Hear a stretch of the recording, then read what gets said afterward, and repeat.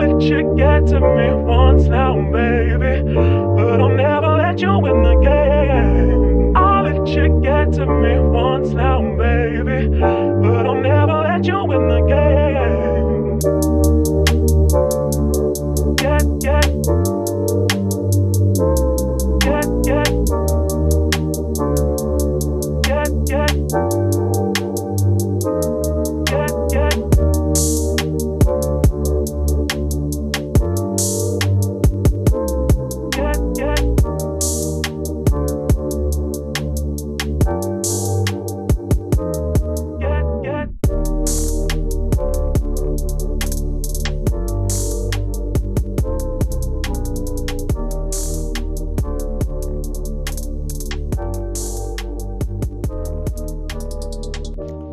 What's poppin', and welcome back to the Advice from Hannah show. I'm your host, Hannah Guzman, and I want to welcome you to season 3, episode 133, A Mother's Love. I'm your host, Hannah Guzman. Thank you so much for clicking play. I am here. I'm ready to go and talk and chat with you guys of this week's episode, A Mother's Love. I know Mother's Day is around the corner. This episode is airing in May. Man, can you believe it's May? It's gonna be May. It is crazy that it's May already. The year's flying, man. It's flying. But I'm super excited, super honored, humbled that you're listening to me right now. And we're gonna start this bad boy the only way we know how to do, and that's with spitting facts. So, May's a busy month for me. Typically, my mom's birthday and Mother's Day falls like hand in hand. So it's super costly. If you ask me, I'm like bleeding money left, right, and center, especially because I'm such a mommy's girl and I'm her one and only. So, all the gifts come from me, all the pampering comes from me. And I swear to you, when it comes to my birthday, I feel like I get one gift. Maybe I should throw myself a party this year. But with Mother's Day, I know it's not always, you know, lollipops and gumdrops. I know so many people have really not so solid relationships with their mothers. You'll never hear me say I'm doing a Father's Day special. So you already know how I feel about that. But, Mother's Day for me is special because if you don't know, my mom raised me on her own. She's a single mom. I'm a product of a single parent environment. So that's where my never ending hustle comes from because you kind of see it growing up and it's kind of what you embody. I know many people that listen to me or, friends from the past, they may not have the most bond with their moms. And I understand that I'm not here to judge anybody, but I'm here to tell, a bit about my mom and her story and kind of why I'm like her full-time caregiver now. And I'm a full-time a lot of things, y'all. Like full-time I take care of her. Full-time, I'm I'm her chef, which she complains about my food all the time, but it is what it is. I take it with joy and strides now. I have her on a special diet, so we're trying to get her health back on track. So it's been challenging to say the least, but it's been very rewarding, and I wouldn't change it for the world, especially when she's seeing results. But a bit about my mom, she had me in her late 20s. She immigrated to Toronto when she was about 33, 34, around this age. So I can kind of see in her head how she did everything. Uh, my parents quickly divorced after she came here. So she raised me on her own. And I had a very interesting upbringing because of my mom, because I'd be outside and I'd be listening to, the Spice Girls, Backstreet Boys, Britney Spears. And I'd go home and you'd put on Anthony Santos, like she'd be blasting bachata, she'd be blasting merengue, salsa, and she would just be like, "You're Dominican, you need to understand your culture."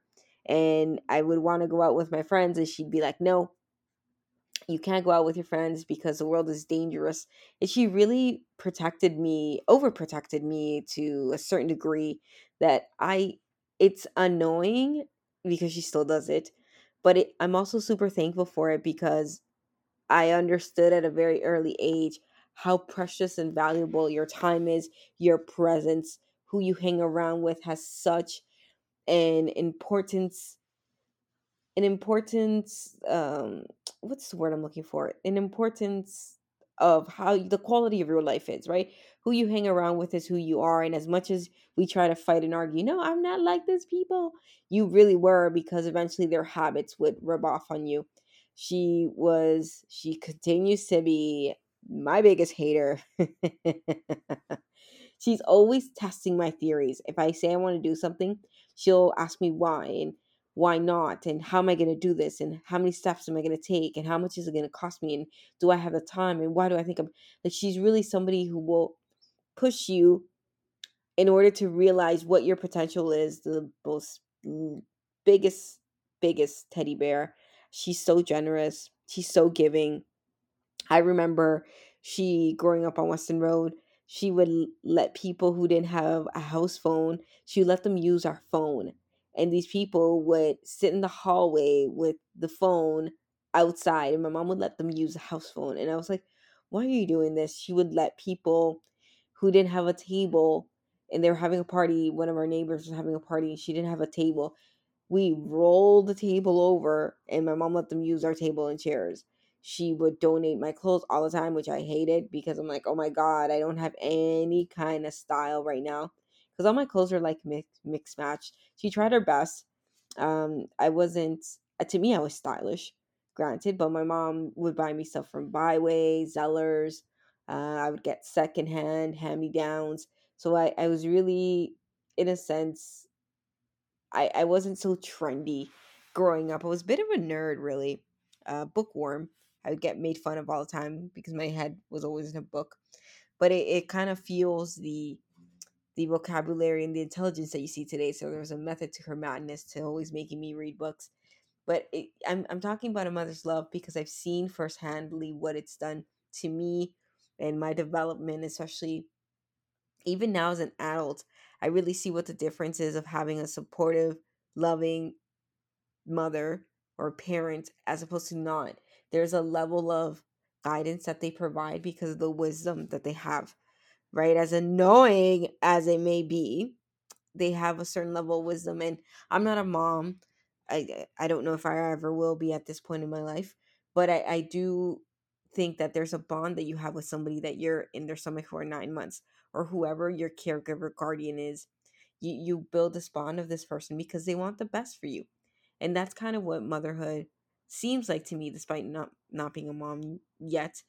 But it's just listening to my mom and listening to her stories. She's hysterical. I did ask her what she wanted for Mother's Day, and she said dinero. So she said, I want money. She literally said, I want money for Mother's Day. I was like, wow, homie, this is where we're at right now. But my mom is one of those people that has selflessly given her whole life just to raise me. She didn't have much of a social life. She kept to herself for the most part. She was somebody who really, really instilled a work ethic in me, family values. And I just, this episode sounds like a ramble right now, but I really just want you to, whoever you are listening to me, to realize who did that for you growing up, and really give them their flowers, man. Give them their flowers, show them love. I get asked all the time, what does your mom want for her birthday? What does your mom want for Mother's Day?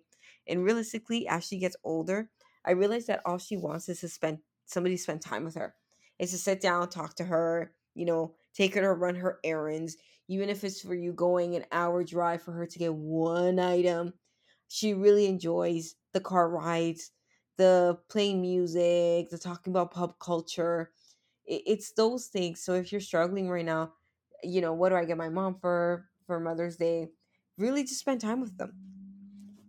I find that the older that we get, I realize that the elders in our lives and in our families, they really just want to spend time because their time is limited. As much as we don't want to think about it, life is really short. So this episode, I kind of really want to focus on what it means to love your mom, your parent, your guardian, and really just spend time with them, because time is the most invaluable thing that we have that we don't pay attention to. We think that, oh, we have so much time, and we really don't. I know somebody that follows me on my IG community. that they lost their mom a few years ago, and they haven't been able to surpass it. And I know somebody who just recently lost their mom, and it seems like such a great pain that I don't know what it feels like. But if you're somebody that's really sitting there going, oh yeah, well, I don't have time to spend time with her this year, really think about it. What happens if next year she's not here, right? I don't want to go there, but sometimes that's kind of the gravity of things that you have to think about when you're spending time with somebody, or when you want to push something forward and say, hey, I don't know if I want to spend this time, or I don't know if I have time. Really take those 5 minutes, 10 minutes, go buy them a coffee, hang out with them, pass by, say hello, because you never really know what somebody's going through. And what, especially your parents, because we're so annoying growing up. We're all over them, mommy, mommy, mommy, mommy, mommy, mommy, mommy, ma, ma, ma, and then we grow up, we start building these lives with, business, entrepreneurship, our partners, our own families, education. And then we quickly forget that the person that used to feed us, bathe us, clothe us is sitting at home, and they don't have anybody to hang out with. I'm actually one of the favorites. He he he he. I'm one of the favorites when it comes to older people, because I'm such a conversationalist, as you guys can tell, and I really listen to their stories because I find that there's so much depth and knowledge in their wisdom. If you really sit down with somebody who's older than you and you listen to their stories, you'll be able to learn so much because they've been there, done that. Yo, they have been there, done that. If you want to talk to me about marriage and failed marriages and divorce and narcissistic behavior, yo, I got you. I got you. You could tell me, we could talk about it. But because I've lived it and I have a ton of gray hair to show you for it, and then the number on the scale is not looking that pretty right now, but it is what it is. I've learned to accept myself in all the challenges, but it's experience lived. Now talk to somebody who's 30, 40 years older than you. Do you know how much experience they have? I find there's so much value in conversation. There's so much value in listening to somebody. God gave us 2 ears and one mouth for a reason. I always say that because by listening I learned so much. And really just how they've surpassed all the adversity and how they've made it to that age is commendable. This is why birthdays are celebrated, if you celebrate birthdays. But these are why these milestones are celebrated, because it's not just getting there, it's the wisdom acquired while you're there, right? It's just amazing how much I learn whenever I talk to women of all different ages, whether they're a mom or not. I have some really cool interviews coming up. You guys are going to enjoy them. But it's just so much knowledge is learned, and the endless curiosity that I have as an adult now to just understand and comprehend where people have come from, how they've gotten to where they've gone to, how they surpass adversity, what are the warning tail signs of everything that's wrong. Just those things in general, I really think that we can learn. So a mother's love, or any woman in your life really that has a maternal figure will be able to identify those things for you and really show you the way. I'm really nurturing, as you guys can tell. I've nurtured you for 133 episodes, no pun intended.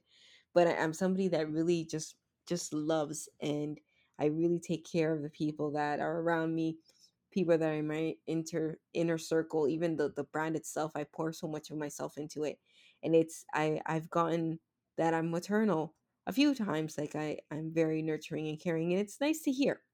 It's definitely nice to hear that somebody can think that of me, and that I'm seen as that. But really, this episode is called "The Mother's Love," and I really want to shout out all the moms that listen to me, all of y'all.